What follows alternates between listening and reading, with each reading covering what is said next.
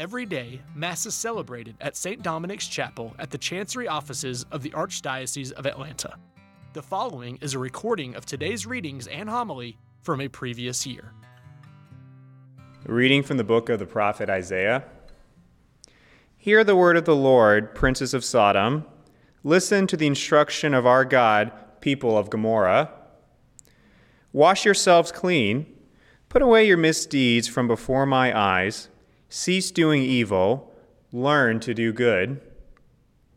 Make justice your aim. Redress the wronged. Hear the orphan's plea. Defend the widow. Come now, let us set things right, says the Lord. Though your sins be like scarlet, they may become white as snow. Though they may be crimson red, they may become white as wool. If you are willing and obey, you shall eat the good things of the land. But if you refuse and resist, the sword shall consume you, for the mouth of the Lord has spoken. The word of the Lord. Thanks be to God. To the upright I will show the saving power of God. To the upright I will show the saving power of God. Not for your sacrifices do I rebuke you, for your burnt offerings are before me always. I take from your house no bullock, no goats out of your fold. To the upright I will show the saving power of God. Why do you recite my statutes and profess my covenant with your mouth, though you hate discipline and cast my words behind you? To the upright I will show the saving power of God. When you do these things, shall I be deaf to it? Or do you think that I am like yourself? I will correct you by drawing them up before your eyes. He that offers praise as a sacrifice glorifies me, and to him that goes the right way I will show the salvation of God. To the upright I will show the saving power of God. Glory to you, Word of God, Lord Jesus Christ. Glory to you, Word of God, Lord Jesus Christ. Cast away from all you all the crimes you have committed, says the Lord, and make for yourselves a new heart and a new spirit. Glory to you, Lord Jesus Christ, King of endless glory. The Lord be with you. A reading from the Holy Gospel according to Matthew. Glory to you, Lord. Jesus spoke to the crowds and to his disciples, saying, "The scribes and the Pharisees have taken their seat on the chair of Moses. Therefore, do and observe all things whatsoever they tell you, but do not follow their example. For they preach, but they do not practice. They tie up heavy burdens hard to carry and lay them on people's shoulders, but they will not lift a finger to move them. All their works are performed to be seen. They widen their phylacteries and lengthen their tassels.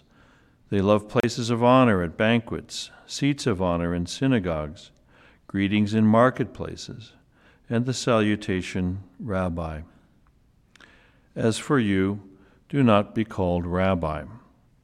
You have but one teacher, and you are all brothers. Call no one on earth your father. You have but one Father in heaven. Do not be called master. You have but one master, the Christ. The greatest among you must be your servant. Whoever exalts himself will be humbled, but whoever humbles himself will be exalted." The Gospel of the Lord. Praise to you, Lord Jesus Christ. Echoing the message in yesterday's Gospel, wherein Jesus said, "The measure with which you measure out will be measured back to you." So today we hear Isaiah say, "If you are willing and obey, you shall eat the good things of the land." The key in both these passages is this: it's not simply the golden rule, which it could sound like a kind of a transactional operation here. We do certain things and we get certain things in return. It's not simply the golden rule, do as you hope others might do for you. It's a little deeper than that. No, it's much more conform your life to that of the Lord, and the Lord will take care of you. Not simply to reward you, but to treat you as one of his own, to make you one of his own, one that he recognizes. The gospel, of course, you heard, speaks of servanthood. The one who will be the leader must serve the needs of the others, and whoever serves the needs of the least will be glorified. So, servanthood, one of the truest ways to measure out fairness and goodness to others by becoming the servant of others. We know that Jesus said, the Son of Man came not to be served, but to serve and to give his life as a ransom for many. So that's the package deal. Yes, to serve, which a lot of us like to do, and we feel that that's a good thing to do, and it's a calling. And then, of course, the package deal, in addition to washing the disciples' feet and to provide food, as our Lord did, we also need to be ready to offer our own life for the sake of others, and in this case, for the sake of sinners even, Jesus says. Can you drink from the cup from which I will drink? So not only does he say you should be ready to forgive, but even to offer your life for the very sinners that you may not like at all. A tall order. Those who profess and propose servant leadership will say that for an organization, the surest way to promote servanthood is to constantly return to the mission of the organization and to keep training to better realize that mission. The reason this is the key to becoming true servants is that it takes the emphasis off power and ambition, which is often when we let our human impulses take over, where we find our attention going.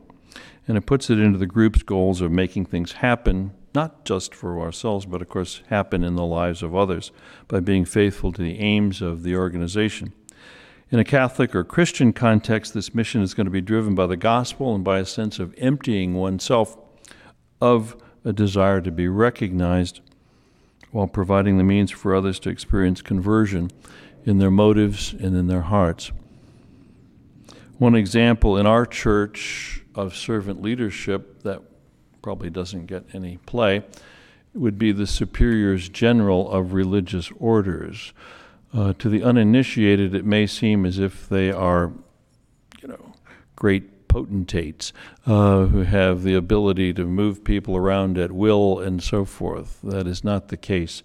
In most cases, the locations, the provinces, the monasteries of religious orders are very autonomous. They make their own decisions about who goes where and what they do.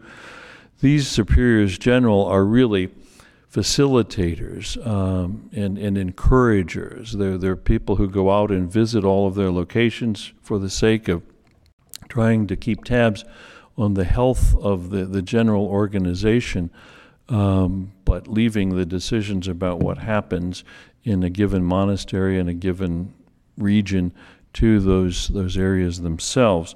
And so in that sense, it is a form of democratic self-rule that and servant leadership at the top that goes back all the way to St. Dominic. That's the way he set up the Dominicans, and really most religious orders have been doing that ever since. We do something like that here. We're the central servants of the local dispensaries, if you will. Let us measure out generously to those that we serve, not to receive a generous measure ourselves, but to claim our portion of the Lord's cross and to be claimed by him on the last day. The preceding podcast is a production of the Roman Catholic Archdiocese of Atlanta. Copyright 2024.